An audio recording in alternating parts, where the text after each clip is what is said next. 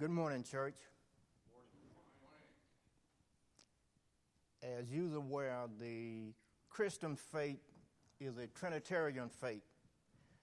Therefore, I greet you in the mighty name of the Father, and the Son, and the Holy Spirit. As it was in the beginning, is now, and ever shall be, world without end. Amen. I'm going to speak to you this morning from Psalm 39. So get out your Bibles and turn to Psalm 39.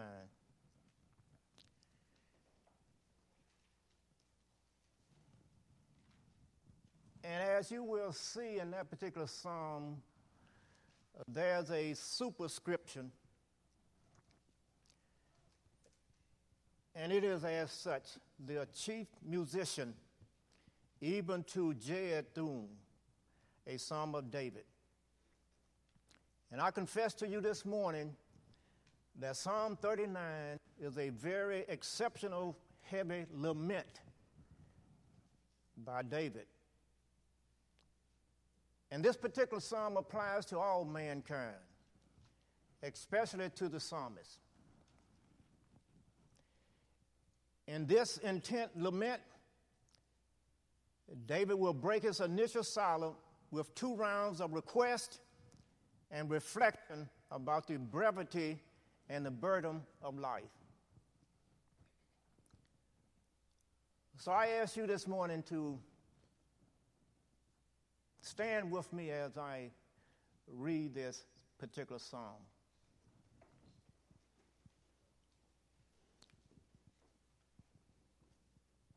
And I ask you to stand in honor of the Word of God,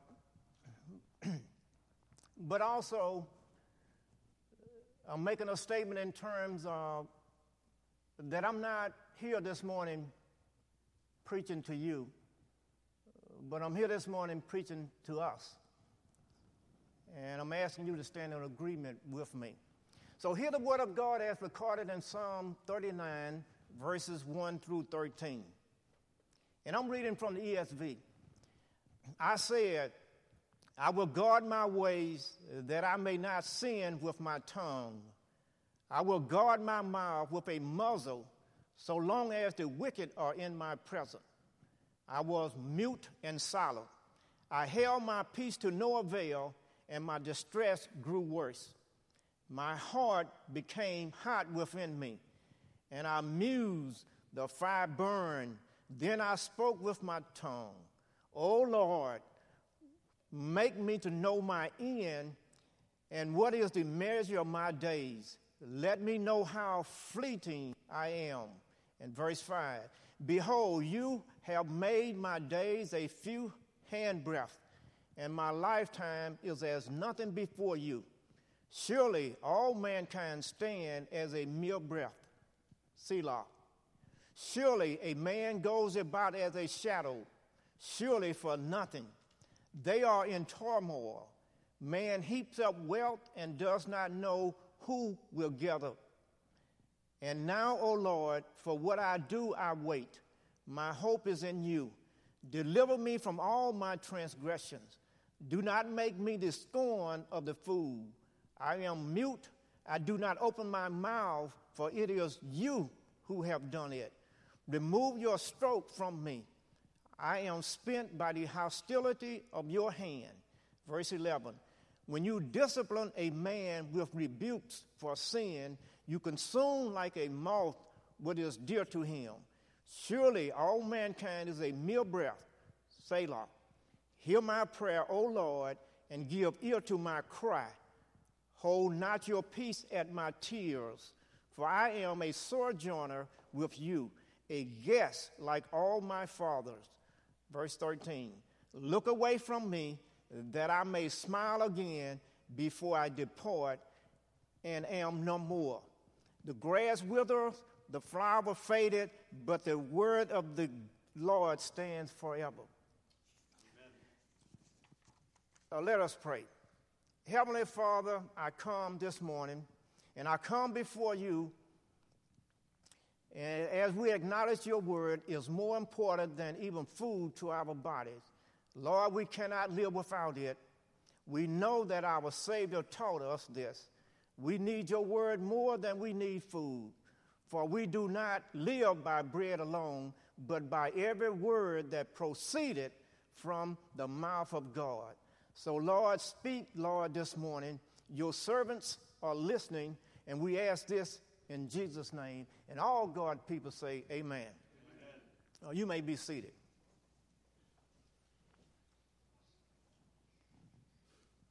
Now, Psalm 39, the most encompassing idea in this particular psalm is, what is the measure of my days? That is what I'm calling the big idea. And this particular psalm is composed of 3 parts. In the first part, the psalmist suppresses the complaint to God until he can contain himself no longer. And the second part of this psalm is, when he can contain himself no more, he utters his cry of distress, centering in the innate frailty of man, which he feels are present. And then the final part of this particular psalm, he presents his petition to God, who will certainly regard his tears and spare him. And so with that said, let us go ahead and jump into this particular psalm and look at the interpretation of it. In the first part, I would like to call the introduction of this particular psalm. And the first 3 verses will be considered the introduction of it. In verse 1, it says, I said I will guard my way, that I may not sin with my tongue. I will guard my mouth with a muzzle, so long as the wicked are in my presence. And so we see in this first verse that David starts out in the pit of silence. And what he is doing is, and you notice over and over, he say, I will, I will. And what David is doing, he is relying on self-effort in order to resolve his problem. He's not looking to the grace of God to resolve his problem. And we don't know exactly what David's problem is or any particular circumstance that this psalm was written, but nevertheless, as we dive into it, you will begin to see that David is seeking forgiveness for his sin. And you notice he says, sin not with my tongue. And the sinning could have been in one of 2 particular ways. He could have sinned in a direct way in terms of criticizing God for not bringing retribution to the wicked. And if you kind of notice also in an indirect way, David makes a statement in terms of not complaining in the presence of the wicked. And that was the implication of what he was saying about he will keep silent in the presence of the wicked. So David was not the only one who committed sin with his tongue. As you know, the tongue is like a weapon that cuts into the very soul of man. In fact, about it, the book of James clearly addresses the tongue is like a fire. And we know that a fire can be very, very destructive. And just as in the book of Isaiah's tongue was touched by a burning coal. And we also need to allow the Holy Spirit to touch our tongue. Considering the circumstance and situation of all these media platforms today and many things that are kind of said on them, our tongue really need to be touched with the fire of God. Now, kind of notice with me in verse 2. And David say, I was mute and silent. I held my peace to no avail, and my distress grew worse. So you really see that David tried to do something, but to no avail. And that simply means that he did something, but he did not have any success in what he was doing. So we really see in that particular case, silence is never productive. Silence always makes the situation worse. In fact about it, it made it so worse until David began to despair. So what David is really saying is, if I just don't talk at all, I will not sin with my tongue. And David determined not to say anything good or bad, and this not speaking did not stop his heart from burning. Because you notice he said he began to burn from within. And look with me at verse 3. And he said, my heart became hot within me. As I mused, the fire burned, then I spoke with my tongue. And what David is saying there is, David's silent, but he began to unload his burden with God. And he was keeping silent before the wicked,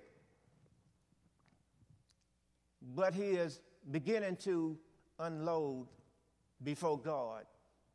And what better person to unload our frustration to? God himself. And when David say mused, he just simply means to meditate or to ponder. So the worst thing a person can do is to bottle things up inside of himself. Sometimes if we can just tell someone what our problems are or issues are, it works out a lot better. And as we keep things in, it becomes like a burning in our heart. So look with me at verse 4 through 6. And what we're going to see in verse 4 through 6 is the brevity of life. And look at verse 4. David says, O Lord, make me know my end and what is the measure of my days. Let me know how fleeting I am.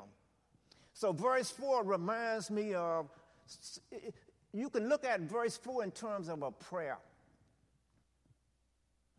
In fact about it, as I was beginning to say, verse 4 reminds me of other similar prayers about the brevity and the burden of life. If you recall, Job prayed such a prayer, and even Moses prayed such a prayer, as well as Solomon as well. And David is aware that God knows what the end is. In fact about it, this morning, Brother Tyler read from Psalm 90. Teach us to number our days that we may gain a heart of wisdom. And the fact that David called God Lord, Yahweh, which implied the covenant-keeping God, is a step in the right direction. David is aware that God knows what his end will be. And David is asking God for wisdom to know the shortness and the frailty of life. And that's a prayer of humility. And David is saying to God that I am weak within myself, Lord. He knows he cannot depend on his own goodness. Life is short. Life is empty apart from God's favor. And David is desperate for deliverance. In fact about it, I'm sure that we all have felt sometimes in our life like David, asking particular questions such as, Lord, why am I living? Can I not be some use to you on this earth? And we all know that God knows the answer to our questions.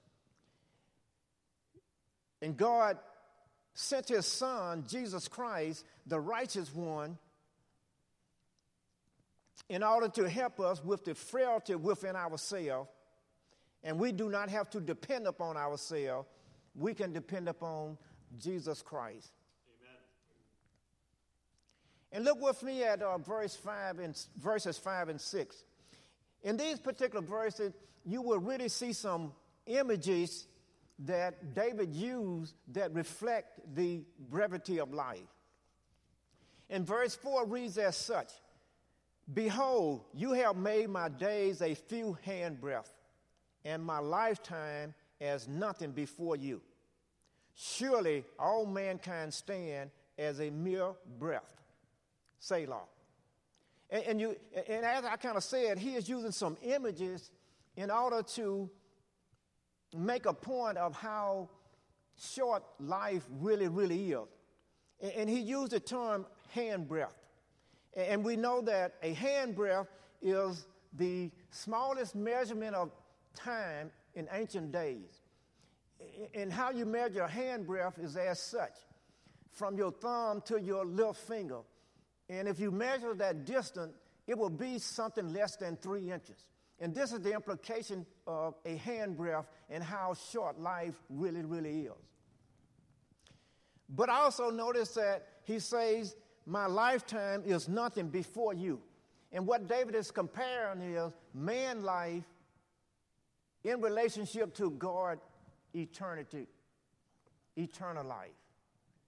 It's nothing compared to God. Amen. And then here's another image that he used, and he's saying that man life is as a mere breath. A mere breath that we breathe. So no matter how old you become, this life is like a vapor. It is here today and gone the next minute, or the next second, or the next breath. And then verse 6, surely a man goes about as a shadow. Now here's another image that he's using. Surely a man goes about as a shadow.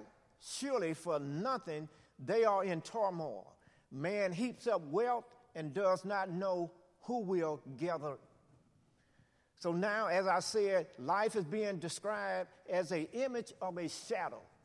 And we know what a shadow looks like. Here for a moment and gone the next moment.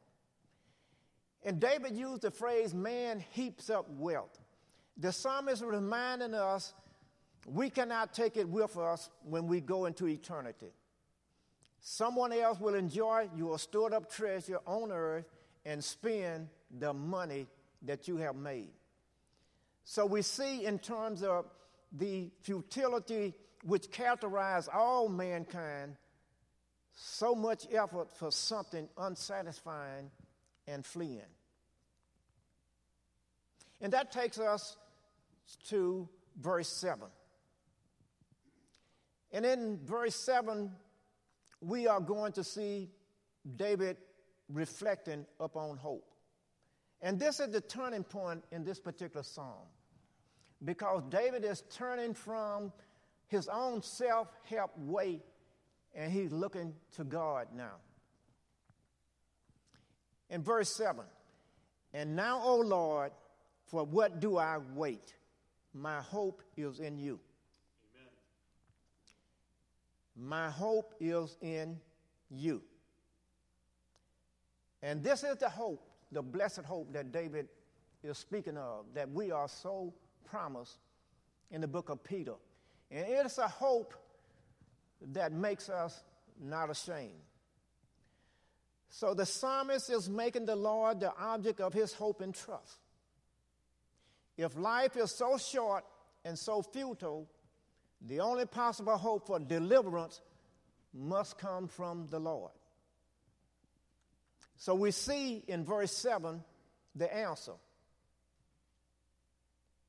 My hope, Lord, is in you. And we ought to lay all things of this world down and live for Jesus Christ. And I think of the rich young ruler who loved the material things of the world so much that he traded eternal life for material wealth. But our hope is in the Lord. Amen. And look at verse 8 with me. David is continuing his reflection. And this reflection is pointing us to the providence of God.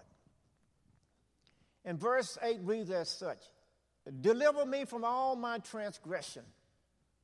Do not make me the scorn of the fool. So we already saw early in this particular psalm that David recognized his sin as the source of all his trouble and sorrows. And right now he is desperate for deliverance. And if only his transgression were forgiven, he felt assured that his troubles would be removed. And we see that David's first petition is that God will deliver him from all his transgression. And David go on to say, make me not the scorn of the fool.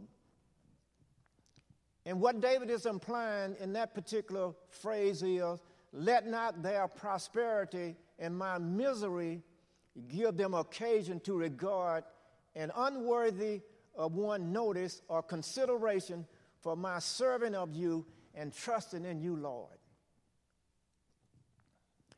Just as God sent Moses to deliver Israel from Egypt, he will deliver David.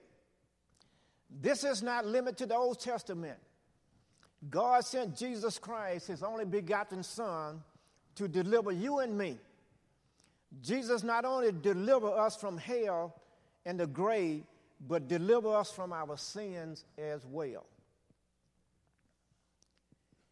And that takes us to verse 9. And verse 9 reads, I am mute. I do not open my mouth, for it is you who have done it. Amen. And I like the way the King James rendered this particular verse. I am dumb, or will be dumb, and will not open my mouth. That is not in a complaining and murmuring way against the Lord. David recognized that it is God who has done this. And that's what I meant about the providence. David is seeing the providence of God in his life, what is being done. In fact about it, even in the book of Esther that we've been going through, we are seeing the providential work of God in that book over and over, although God is not mentioned. So we see that David is cleansed of sin. He is without speech because God has done this for him. David had no words to explain how God purged him from his sin. The only thing he knows is God did it. In verse 10, the psalmist says, remove your stroke from me.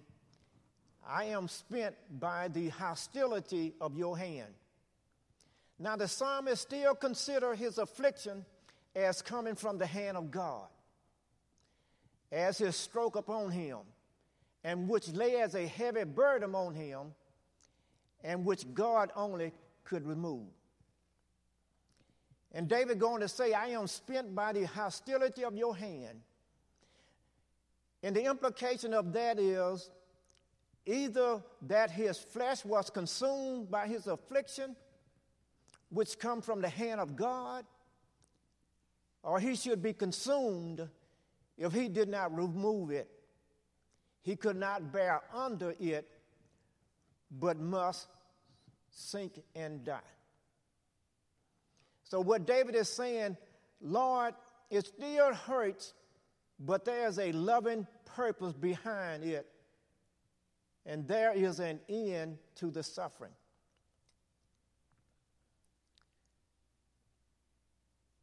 So you really kind of see that God is chastising David in a very loving way.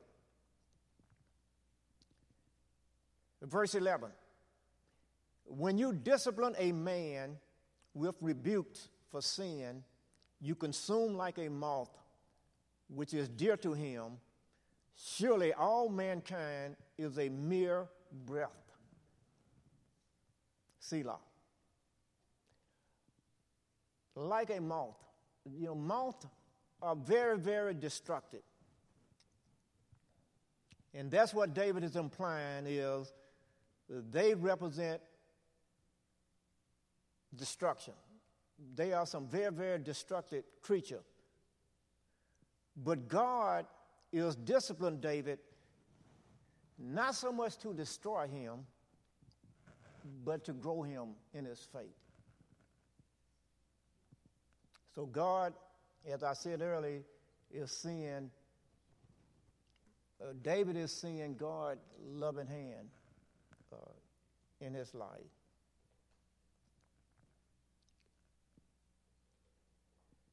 And this brings us to the closing verses in this particular Psalm 39, verse 12. And verse 12 reads as such: "Hear my prayer, O Lord, and give ear to my cry. Hold not your peace at my tears, for I am a sojourner, a guest like all my fathers." And you notice David says, "Hear my prayer." He's asking God to hear him. And then you notice he used the word, he say, give ear to my prayer. And he's asking God to listen. God, listen to my prayer. And then notice he said, to my cry. He is saying, God, please do not be deaf to my weeping. And then he's going to say, I am a sojourner with you, a guest like my fathers. And he's referring to, Abraham, Isaac, and Jacob, his forefathers. And David used the term a sojourner. And some of your Bibles might say a stranger. David considered himself to be a temporary guest and a squatter in this world, as well as in the presence of God.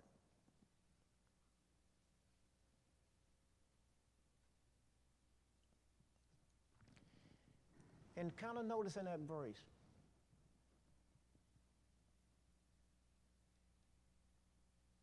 he say that he's a sojourner with God. David didn't say he's a sojourner from God. He said he's a sojourner with God.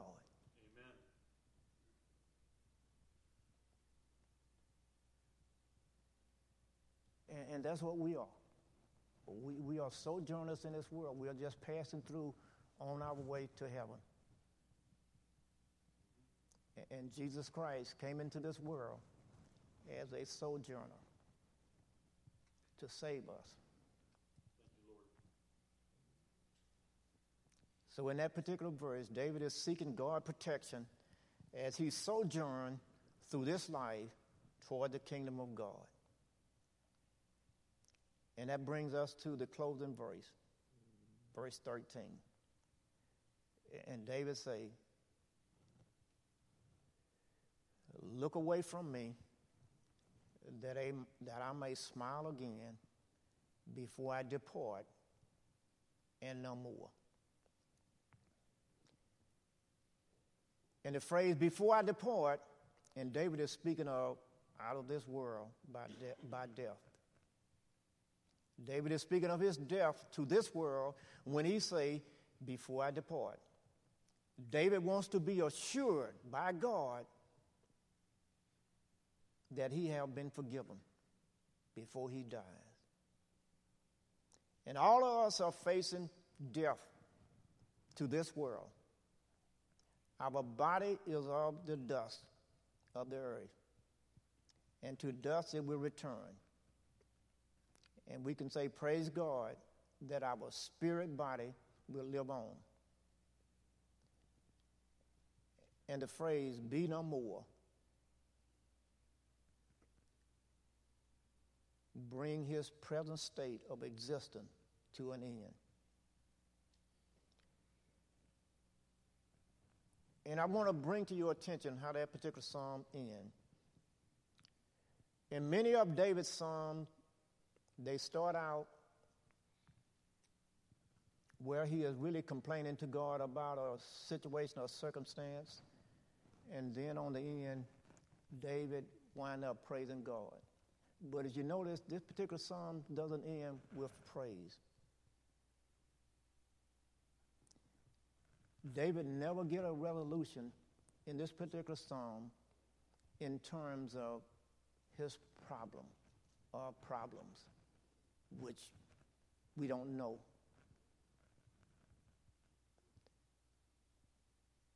But the thing is, David continued to trust God. Amen. He continued to trust God. So we see there's hope because the same hand of God that gives this spanking is strong enough to deliver us. Is strong enough to deliver us.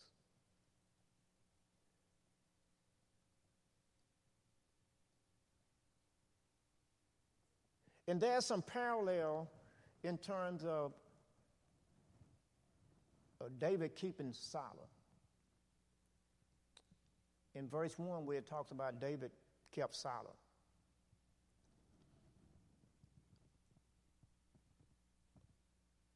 Jesus Christ also kept silent under the conditions and circumstances that he suffered under an awful lot.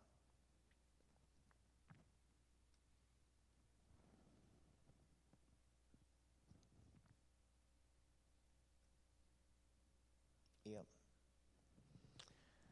So that's the context of that particular psalm that I want to share with you this morning, because we know that David is declared in the Bible to be a man after God's own heart, and over we know that David always kept a short account with God. And I see in this particular psalm, he is keeping a short account by seeking, God's forgiveness. So let us pray. Heavenly Father, we bow before you and we thank you for this particular psalm. And Lord, we thank you for the truth of the psalm.